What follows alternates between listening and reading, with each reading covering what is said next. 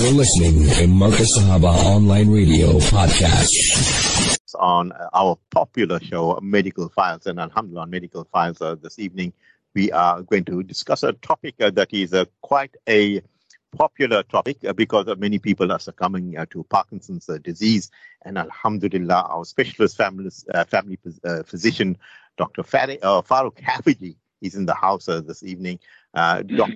Farooq Hafiji, and also the Ummah, on the listeners of Marcus Sahaba, the voice of the Ahl Sunnah wal Jama'ah. Let me welcome you all with a hearty Assalamu alaikum wa rahmatullahi wa barakatuh. And tell me, how are you doing this fine, beautiful evening, Doctor? Wa alaikum salam wa rahmatullahi wa barakatuh to you and to your listeners. Alhamdulillah, very good. We're having beautiful autumn days now, and we must appreciate it. Allah Ta'ala is very kind to us.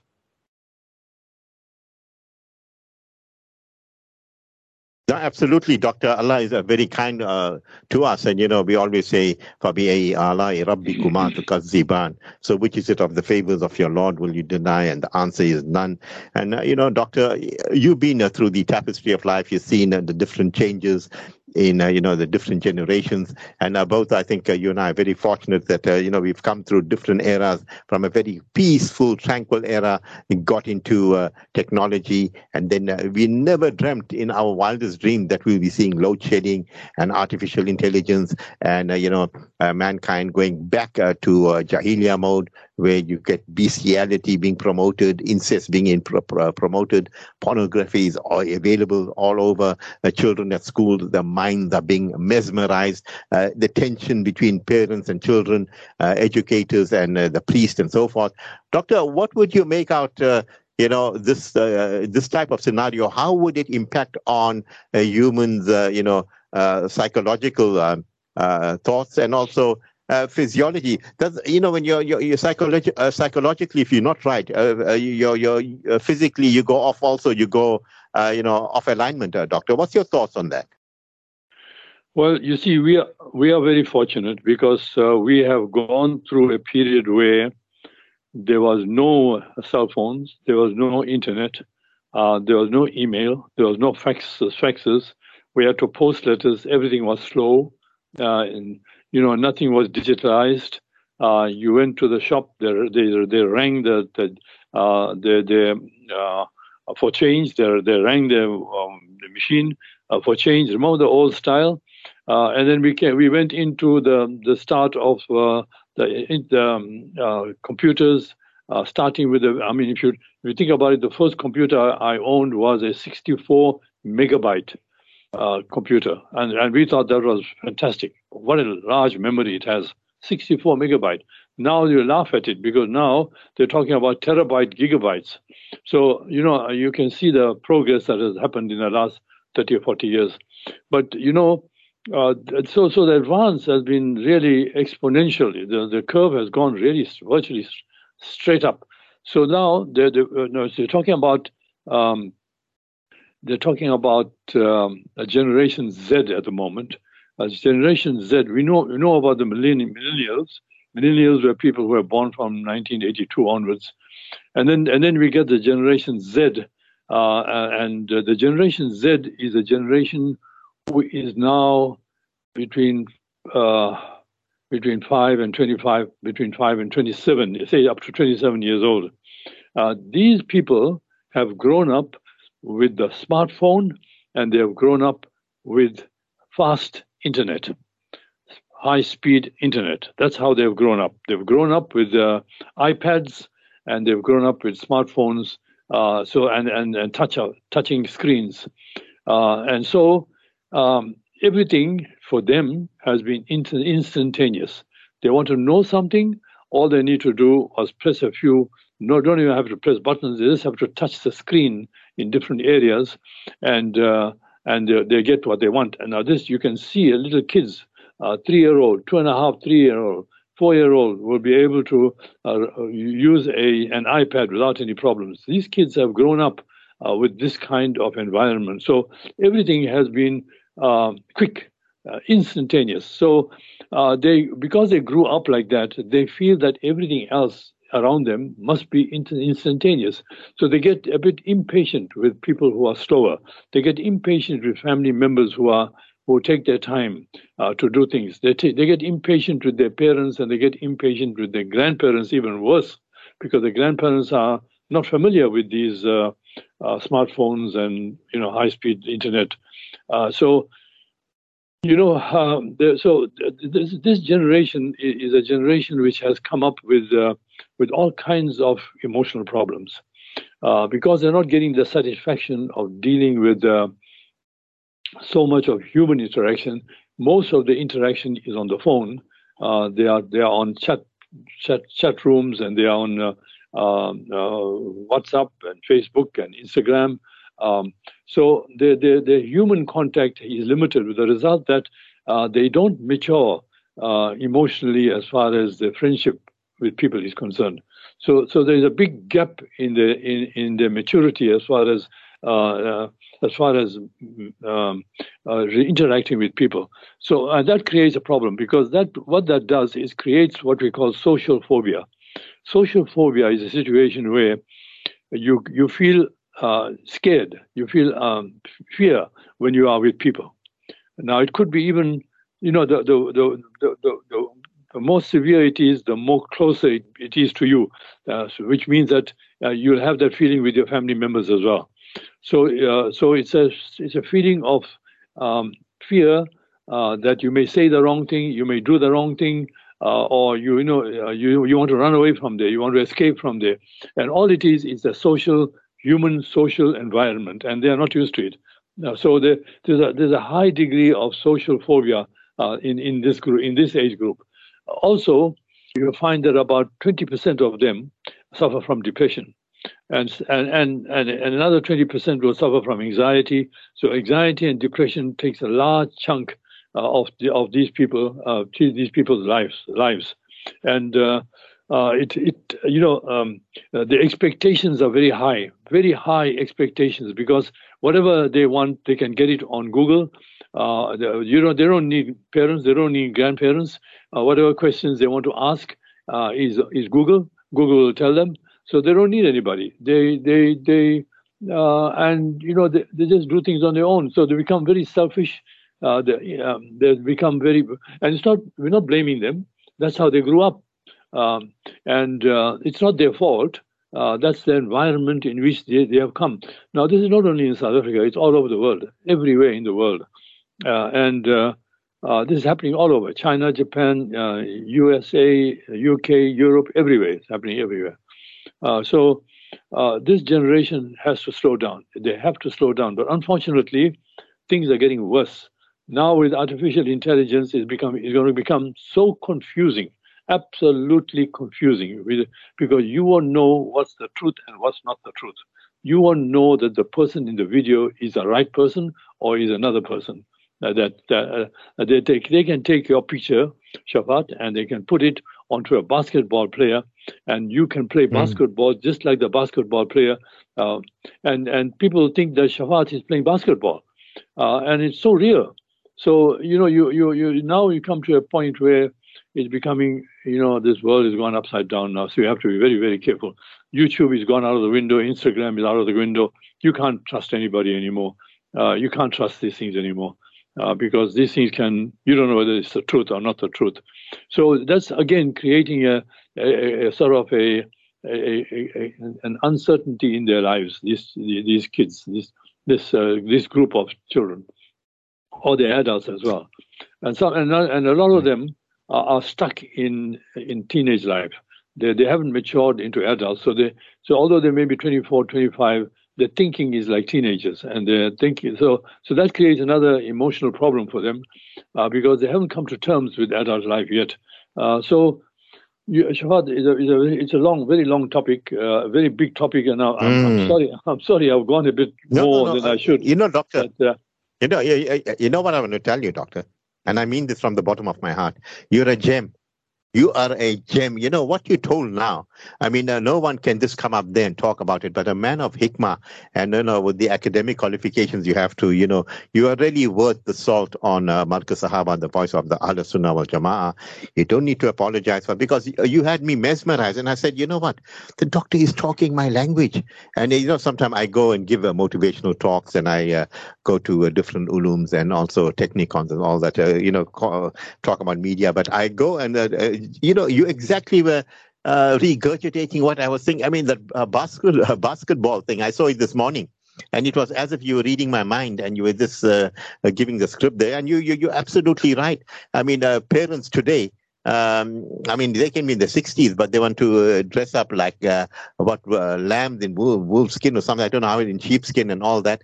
And there's it, because the daughter or the mother is competing with the daughter. The father is trying to act macho, and they just don't want to, because of this meretricious facade that is played on Facebook and Instagram and Twitter, whatever they have, and people just don't want to let go. But it is all about. And then what they worry about, instead of focusing on the most high, you'll notice that they're focusing on the most low. I mean, the people, and they know the biggest market is that men, talk about the sexuality and talk about, being a macho man. I mean, men that are, going towards the cover are worried about, things that are irrelevant, Doctor. What's your thoughts on that? Yes, but I must, just coming back to this Generation Z that we are talking about, we must remember that it's not their fault, and we can't blame them for what's happening, because it's the environment that they're growing up that's causing the problem, and the exposure to this environment is creating havoc in their minds, and you really need to be sympathetic to them and try and help them to try and slow down and not pay too much of attention to these devices that are around at the moment. That's creating a major problem. So it has to be done very gently, with love and with support, and try and get them to slow down. And that's what you need to do. Slow down and try and get them to have good relationships with their cousins and close family members, and that's where you start. Yes, as far as what you are saying about, there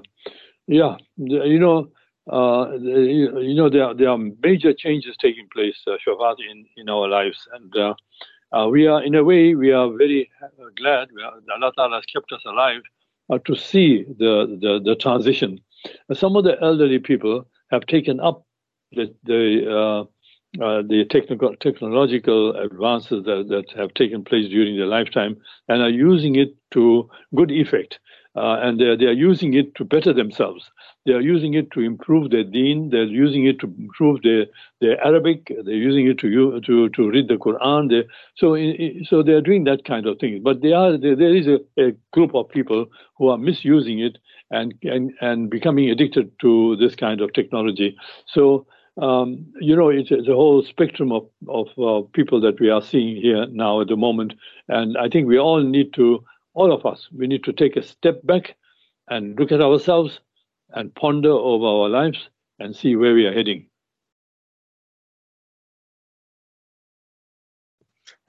You talk about introspection, and I was introspecting whilst you were talking, and Allah bless you for that. Well, getting into our topic, Parkinson's disease, and the first time I got aware of Parkinson's disease was when Muhammad Ali, the legendary boxer, succumbed to Parkinson's disease. We watched how it affected him and so forth. And maybe there was this other, when we were even more younger, Michael J. Fox. I mean, he had a foundation talking about Parkinson's disease and all that. Doctor, talk about this disease and perhaps, signs of how you identify a Parkinson's disease, Dr. Farooq Hafeji. Yes, Parkinson's disease was first, thought about in the early 18th century. This problem has been around since human life, but that's when it was picked up that there's a set of symptoms that people get, which falls into a category, and the guy who discovered it was Parkinson's, a guy called Parkinson, and that's why it's named after him. With this disease, what actually happens is that it's a neurodegenerative disease. We can understand what degenerative disease is, and one of the commonest ones that we face is arthritis. Arthritis is a degenerative disease. The bones and joints degenerate. That's why we have arthritis. In the same way, nerve cells degenerate in our brain, and that's what we call neurodegeneration. And Parkinson's disease is one of them. And what actually happens is that you get some protein, abnormal protein being laid down in the nerve cells, which creates, it becomes clusters and becomes bigger and bigger, making plaques, and those start pressing against nerve tissue, and then you start getting symptoms of Parkinson's disease. But it's in part of the brain which we know about, the basal ganglia, but it can be, now they discovered that it can be in other parts of the brain as well. So there's a neurochemical, there's a chemical in the brain which is called dopamine, and that's a main one that the lack of dopamine creates the symptoms. And by the time Parkinson's disease is diagnosed, the person has had it for about 10, 15 years.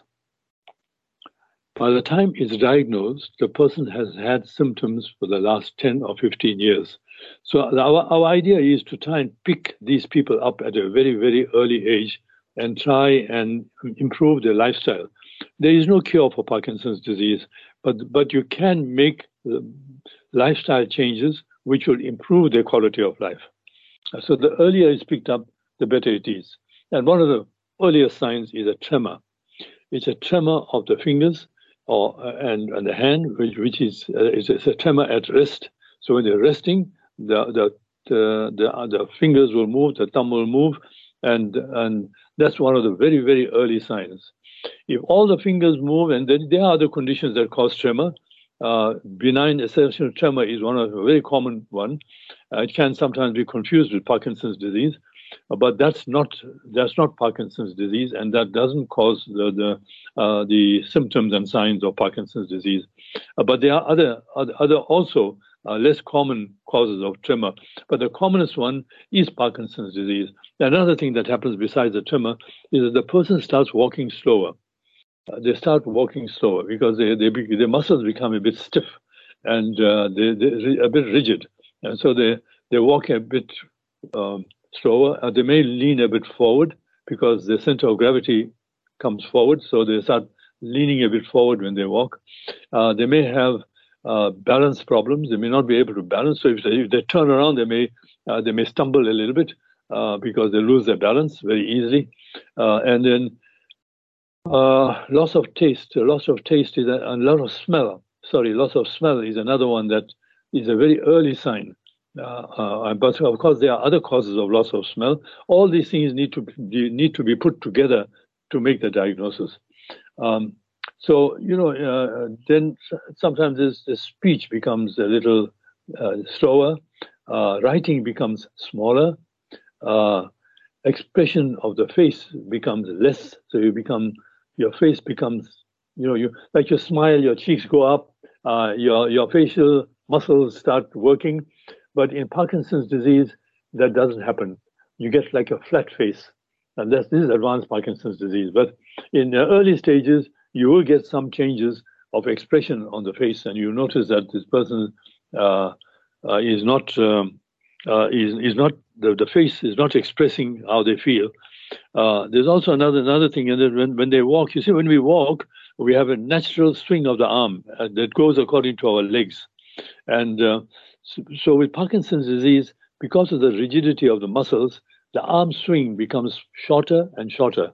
They don't swing the arms as much. That's a very early sign again.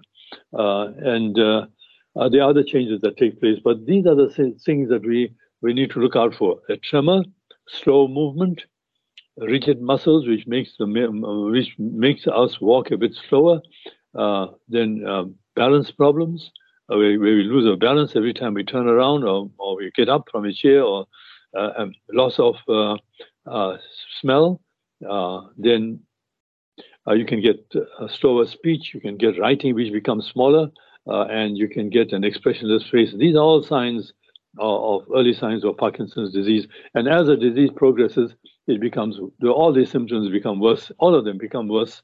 And insomnia is another sign that occurs later when they can't sleep at night. And they feel sleepy during the day, but they have a problem sleeping at night. But that's another. But remember, not sleeping at night, there are many other causes of it. In fact, most of these things, there are other causes of these problems that arise. But we need to put all of them together to make the diagnosis. If you take just one symptom, it doesn't mean that the person's got Parkinson's disease. It may, because there are a lot of other causes of these symptoms. But we need to put these symptoms together and say, well, these are the things that are happening. There's no blood test or X-ray to determine whether this is Parkinson's disease or not. However, now there are CT scans that can pick up these plaques in the brain, MRI scans, which help quite a bit to pick up these plaques. So the diagnosis now can be made with X-rays, but this will have to be in an advanced stage, not in the early stage. Yeah, beautiful indeed, Doctor. You talk about so many things there. The tremor is there, slow movement, the balance goes off, loss of smell, etc., and so forth. And, I'm looking at a message. A sister says, Dr. Farooq Kafiji is our favorite. Allah bless him now and keep him healthy forever. She says, my sister has nerves. Is this a precursor to Parkinson's disease? Yeah, I hear this term. Hey, he's got nerves. So she got nerves, Doctor? No. Anxiety and depression has got nothing to do with Parkinson's. It has anxiety. Let me put it this way: anxiety and depression doesn't lead to Parkinson's disease, but people who have Parkinson's disease can become depressed and can become anxious. And that depression can be a direct result of Parkinson's disease, or it can be because the person realizes that they can't do the things they used to do before, and that makes them feel depressed. But that's nerves we're talking about. That's what people talk about, nerves. The other important thing is stress, chronic stress, where you're under stress for long periods of time, worsens Parkinson's disease. It can actually trigger off Parkinson's disease. So we have to be careful of stress, because stress is not a good thing. It can cause cardiovascular problems. It can cause all kinds of nervous problems. We need to really get out of stressful situations and find out what's causing the stress and address that issue. With Parkinson's disease, stress is a definite reason why Parkinson's disease can get worse. And as I said earlier, it can trigger a person's Parkinson's disease. So that's the nerves that we are talking about. But it doesn't cause it; it'll trigger it, and it'll make it worse. But it doesn't cause Parkinson's disease.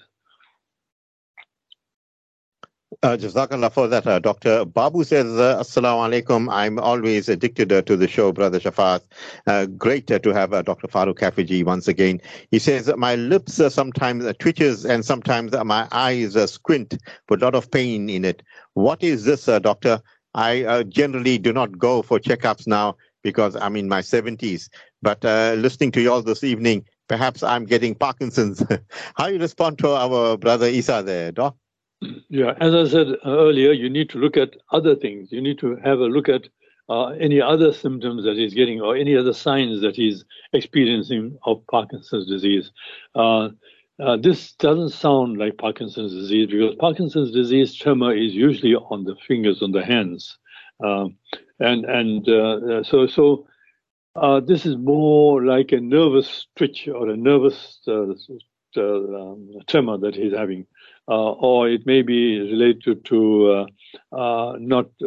being under pressure, a lot of things to do, a lot of things on his mind that may be creating the problem. That usually affects the eyes as well.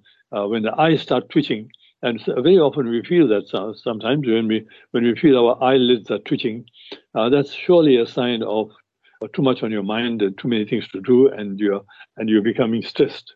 It's an early sign for us to take stock of ourselves and try and slow down. MashaAllah, a lot of good questions coming through here. And, the regulars, Babu says, Assalamu alaikum, Dr. Farooq Hafiji. I used to have a beautiful handwriting. Now it's a foul scratch. What can it be? But my hands are not shaking. I know then it can't be Parkinson. Doctor, looks like Babu trying to evaluate himself or give a self-diagnosis. How do you advise him? With Parkinson's disease, the writing becomes smaller. But if it's scratchy and is large, it's not Parkinson's disease. If it's scratchy and is normal size that he normally writes, no, that's not Parkinson's disease. With Parkinson's disease, the writing will go smaller. And as you get more advanced in Parkinson's disease, of course, you'll have problems writing because your hands will be shaking, and then that will create a scratchy writing. But again, the writing will become smaller than it was before. Yes, looking at this question, you says, Doctor, I want to know when does a Parkinson's disease set in? And it's also believed that those that suffer from Parkinson's disease can live 10 to 20 years after that. Doctor, how true is that? Yes, Parkinson's disease, most of the cases occur after the age of 60. But you can get it starting at the age of 40 or 50. But usually it starts after the age of 60. And so, males get it more than females, actually. Males suffer more than females. Nobody knows why. Parkinson's disease sometimes occurs on its own, spontaneously, and sometimes it occurs with trauma, like in La Boxer Ali. That happened because of trauma. It can happen with exposure to heavy metals like manganese, magnesium.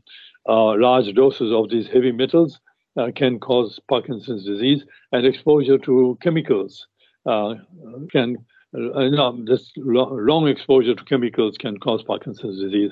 So there are other causes of Parkinson's disease which are not it just doesn't. The commonest one, of course, is when it comes up on its own. And the other interesting thing is that it doesn't seem to be genetically carried down. You see, you can have a person with Parkinson's disease in your family. It doesn't mean you got a higher chance of getting Parkinson's disease. People who don't have a family history of Parkinson's disease get Parkinson's disease. So it's nobody knows why it happens. There are a lot of research being done to find out what's causing the problem. There are thousands and thousands and thousands of trials that are being done at the moment over the years, trying to look for a cure for Parkinson's disease, but nobody has really come up with it. All we can do is optimize the function of the brain. That's all we can do, and improve the person's quality of life. So if we achieve that, then at least a person can have a better quality of life. Brother says, yes, Assalamu alaikum, Dr. Farooq Hafiji, Shafat Ahmad Khan, and Mufti A.K. Hussain. I simply love the station and love all the programs. I like my doctor show also. He says, I'm sleeping more often than before, but I have a problem. I cannot hold my bladder. What is this, doctor? Yeah, he seems to have a double fix there, doc. Yeah, the sleeping problem, usually, if you're feeling sleepy during the day, one of the commonest reasons for that is that he's not sleeping well at night. Something is causing him not to sleep well at night. So he may be restless at night, or he may be suffering from insomnia. And he needs to find out what's causing that problem, because there's a whole lot of reasons why people get up at night and can't sleep at night. So if you're not having adequate sleep at night, you will have daytime sleepiness, and one of the ones that are not diagnosed very easily is sleep apnea. People who suffer from sleep apnea, where their oxygen level starts decreasing at night because they are not breathing enough. The breathing is being blocked in the neck or in the throat. They will have a restless sleep, and they will feel sleepy during the day. So the sleepiness is not an indication of any. It's an indication that there's something wrong with a person's health. They need to sort that out. So as far as the sleepiness is concerned, I would investigate that. The other problem, what was the other problem? He couldn't hold his bladder or something, he said. Yeah. Yes, it depends on his age. And if he's over 40, definitely over 50 or over 60, then he's got to look at his prostate and the prostate problem, because an enlarged prostate, from the age of 40, the prostate gland in men enlarges, becomes larger. And as it becomes larger, it compresses on the tube that passes urine from the bladder out to the outside. And it interferes with the sphincters. We have two sphincters there, two valves that protect the urine from coming out of the bladder. So, see, Allah Ta'ala's wisdom, He hasn't given us one valve, He's given us two valves. In case one gives up, we have the other one to hold the urine. But with the prostate disease, the one may open, and of course, when the one opens, it gives the urgent need for you to go to the toilet, very urgently, otherwise you miss your pants. And so that's a sign of prostate problem. Also, there's another thing that causes urine to go very urgently to pass urine, and that is an irritable bladder. An irritable bladder can be irritated by something that's inside or something that's outside, and that also needs to be investigated to find out what's actually causing the problem. Remove the cause, the problem will go away.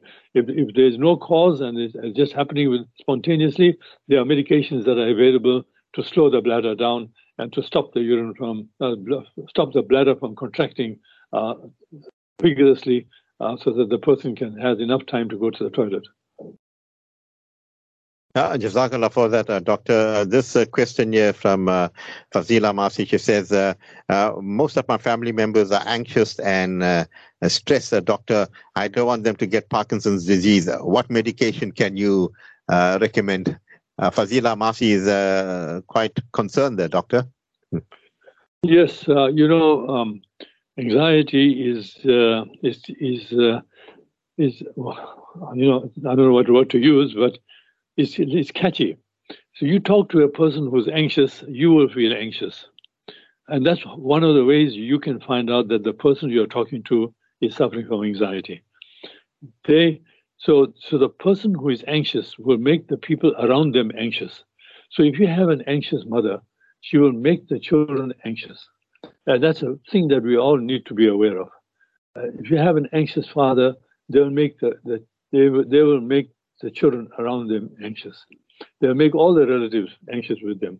And sometimes, because of that, because you make other people feel anxious, they may not want to see you or be with you for long periods of time, because they feel that something is wrong.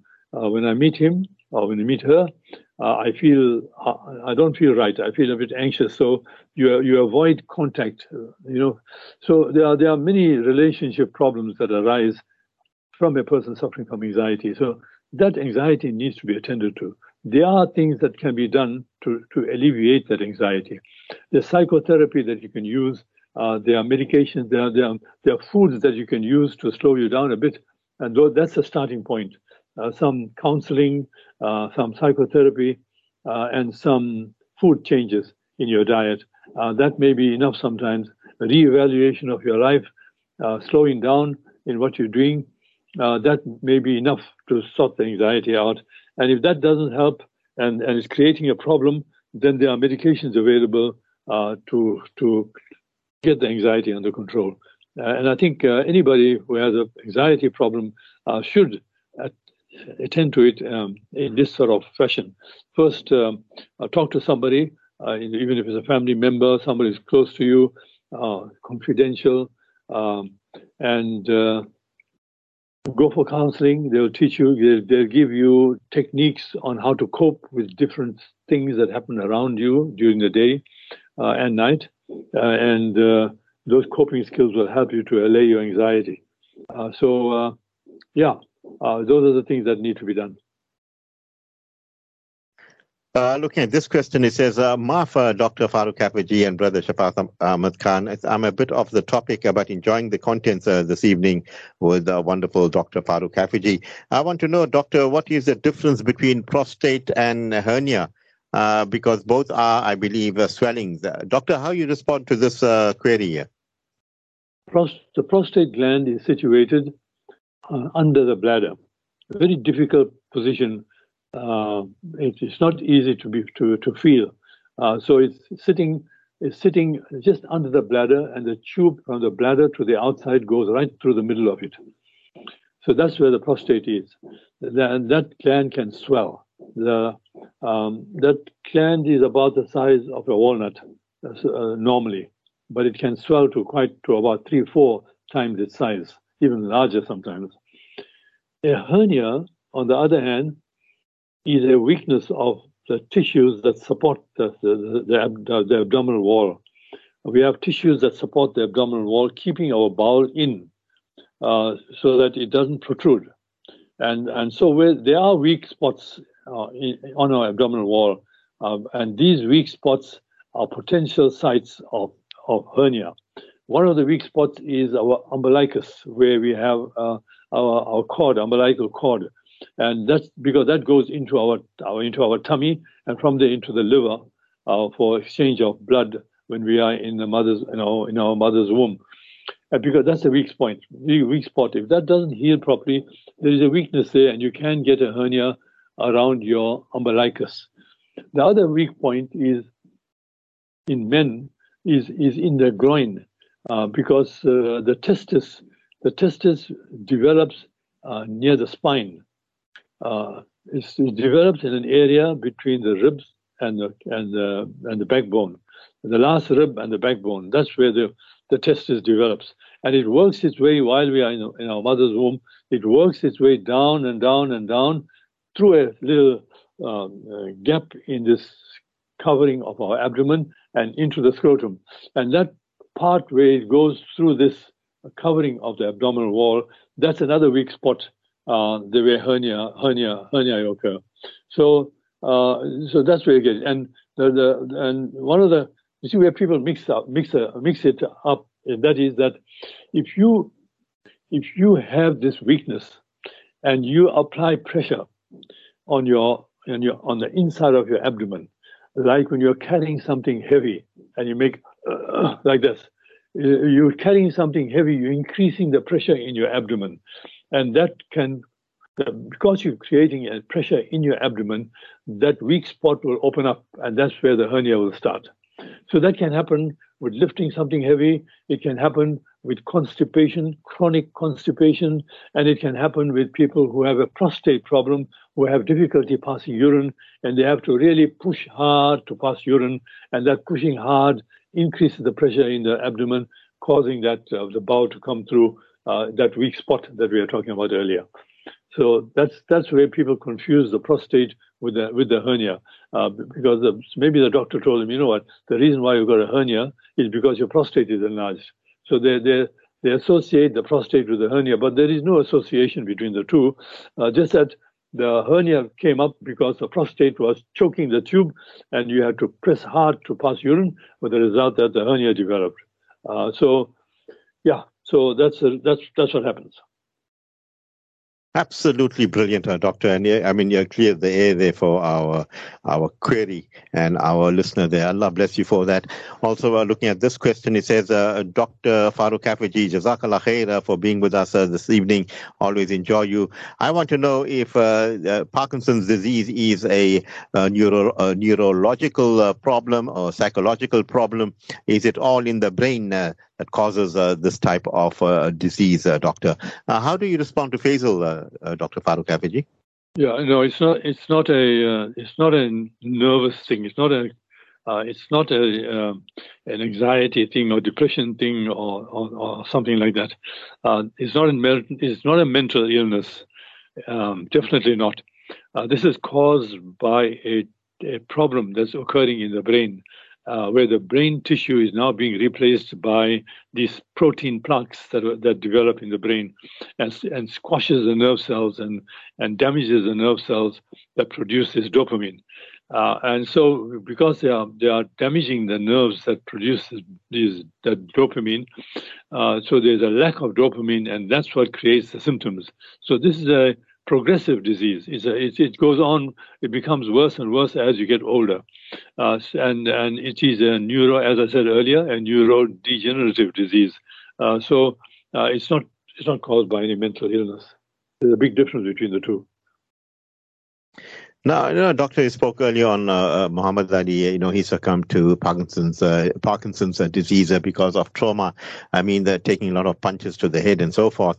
So sports person and non-sports person, is it more the people that are, maybe sports inclined that will succumb to Parkinson's disease, doctor? Not really. I mean, I don't think any studies have been done to compare sports people. I can't recall any studies that have been done comparing sports people and normal people, non-sports people having Parkinson's disease. But I must say now, recently, they are looking at footballers who hit the ball and to find out if they are developing any neurological problems as they get older. That's another study that's taking place at the moment, looking at footballers who are usually playing the forward line, where they hit the ball quite a bit, and sometimes these balls come at a very terrific speed, and if the person hits it, you're getting the full force of that ball onto your head and on your neck.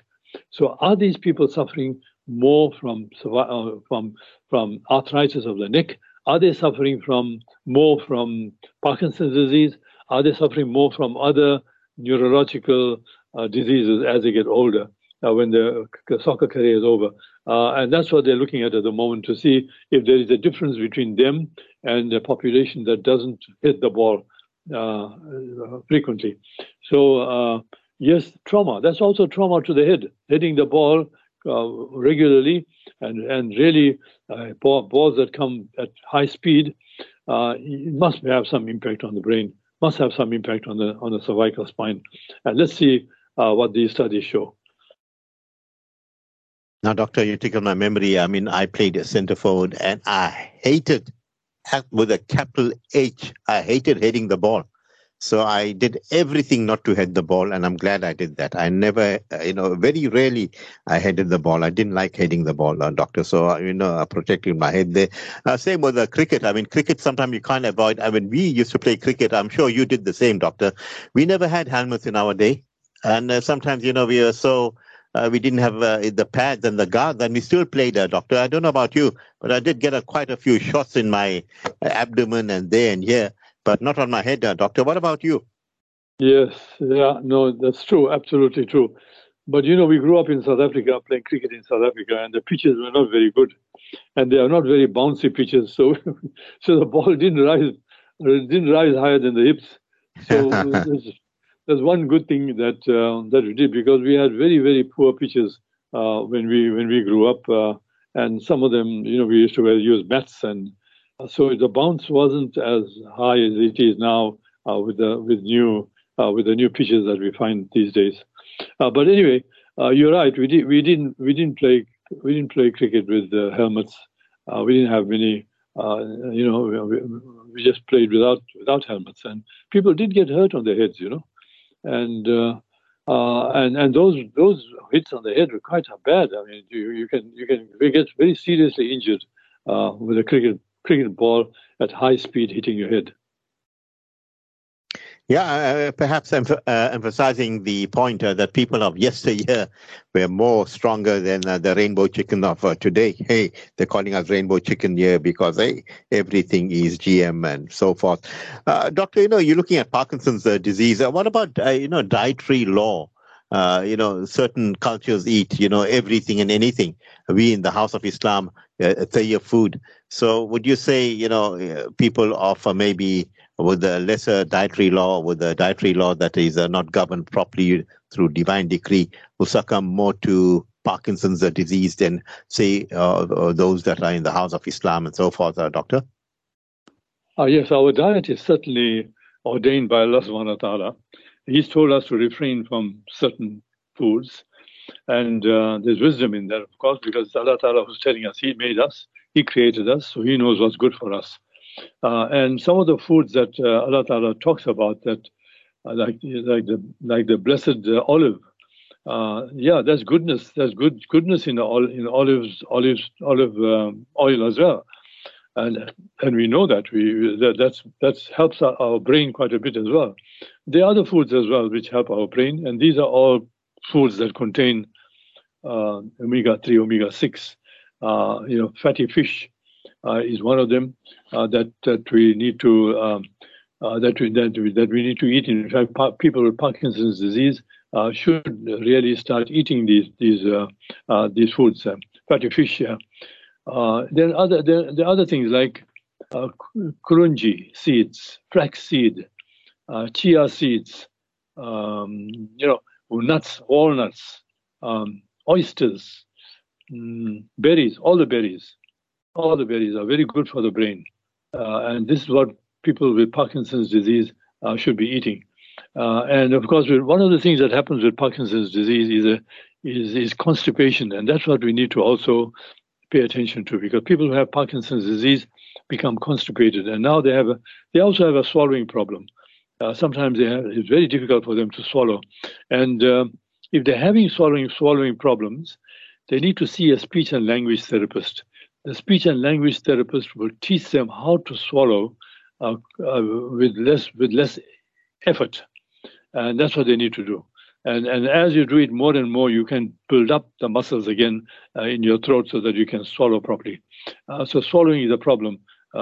Constipation, you need to have a high fiber diet, psyllium husk, whole grain foods, high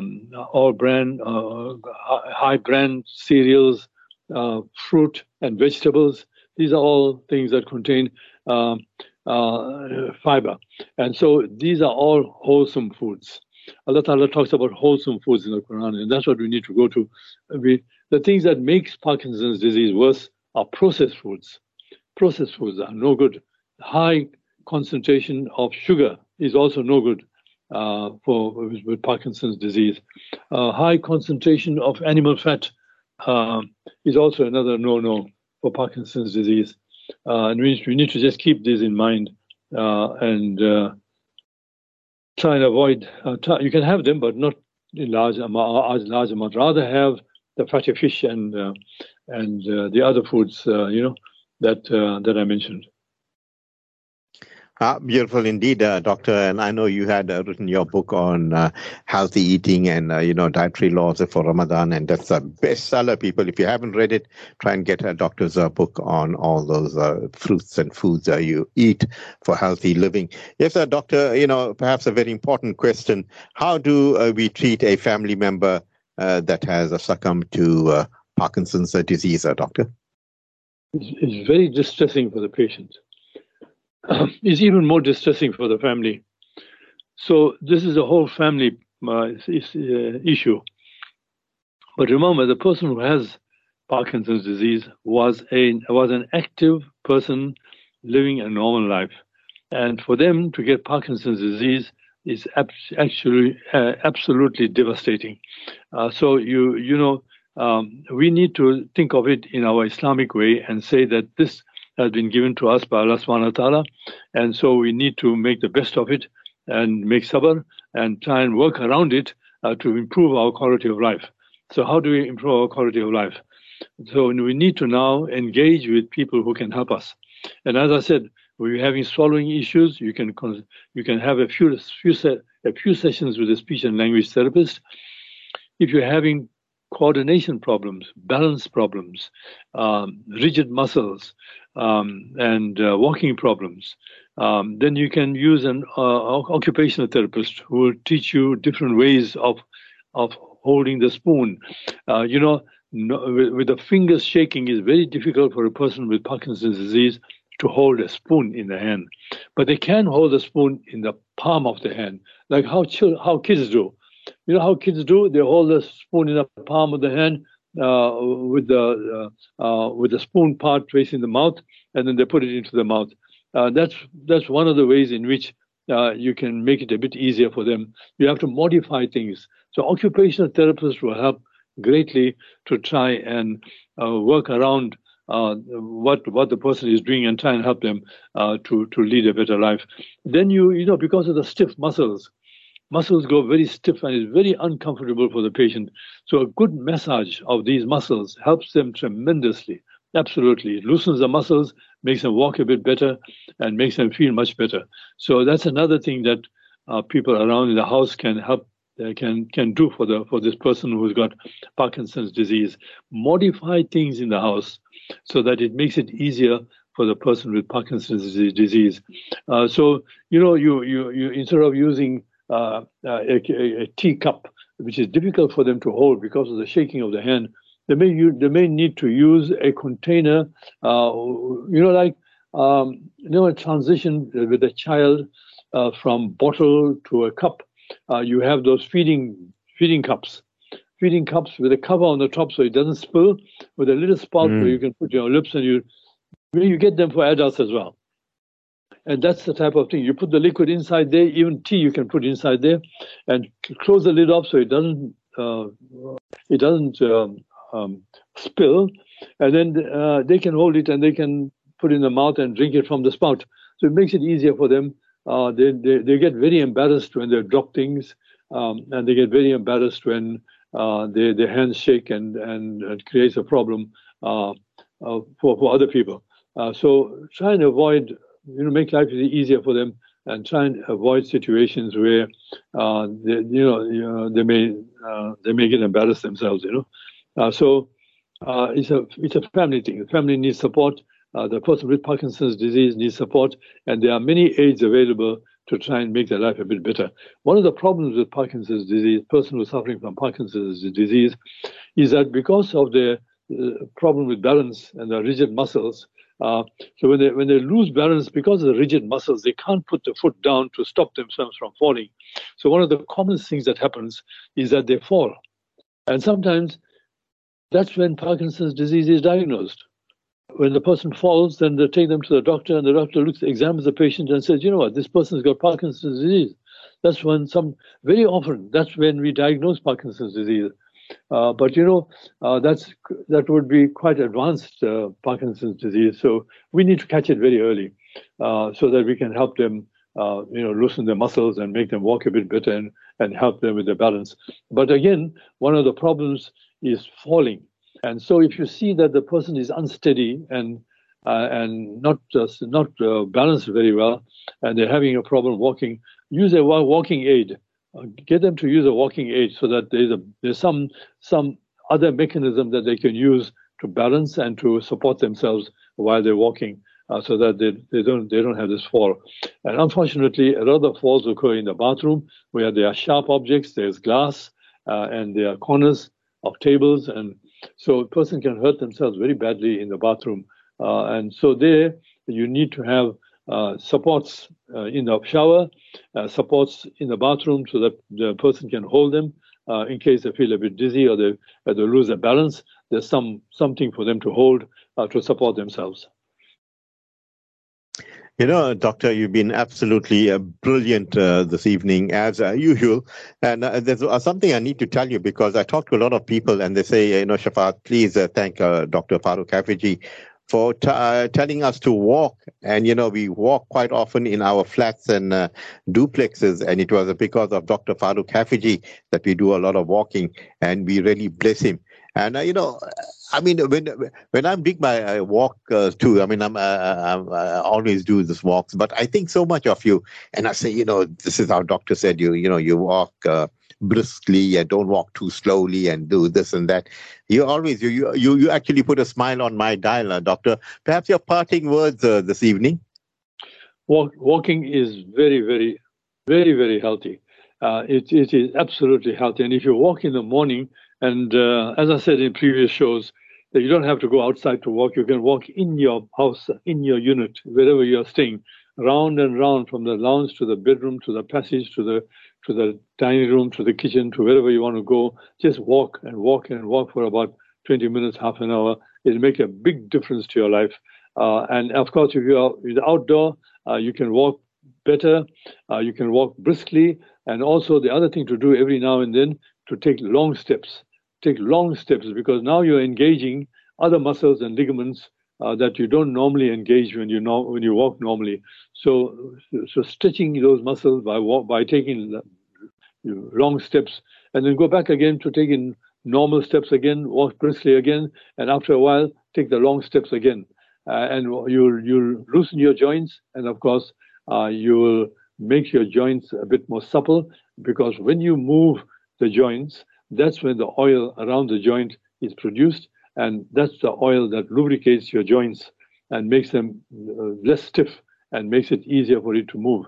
So if you're just sitting, those oils around the joints are not coming out, because you're not using them. You're not using the joint, with the result that there will be a bit of dryness in the joint, which will make the joint a bit stiff, and it will make it a bit more painful, a bit more difficult to walk. So walking is absolutely, it is so good for the heart, for the brain, for every part of your body, for your muscles, for your joints, you name it, every part of your body benefits if you walk. And in fact, the most important thing is that if you concentrate on walking regularly, your salah will improve.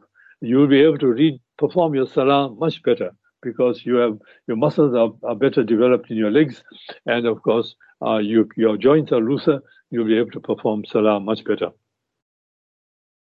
Yes, sir, doctor. Whilst you're talking, what about walking backwards? There's a big thing about, hey, walk backwards, it's better for you, and so forth. What's your views on walking backwards, doctor? You're using different muscles when you walk backwards, so it's okay to do that as long as you don't fall over. And the other thing to do, of course, if you have the time, is to walk sideways. Because again, if you walk sideways, you're engaging other muscles that are not normally engaged when you're with normal walking.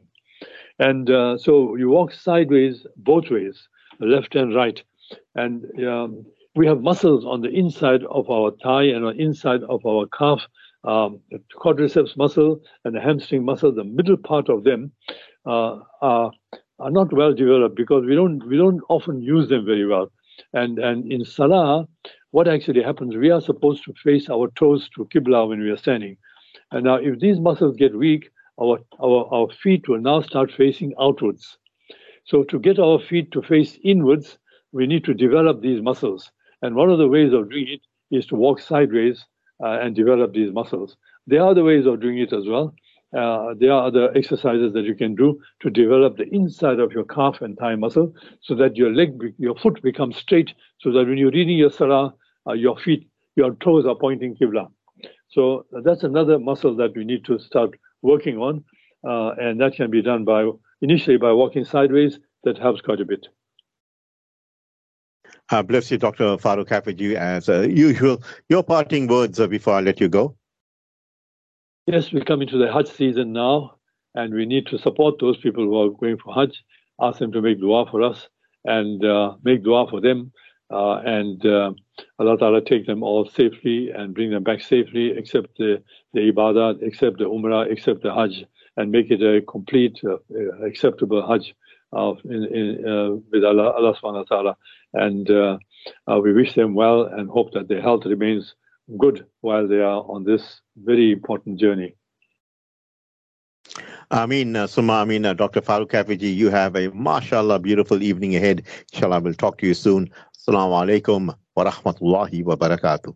Wa alaikum salam wa rahmatullahi wa barakatuh. Time for us to go for the Isha Azan, and inshallah we will continue after that.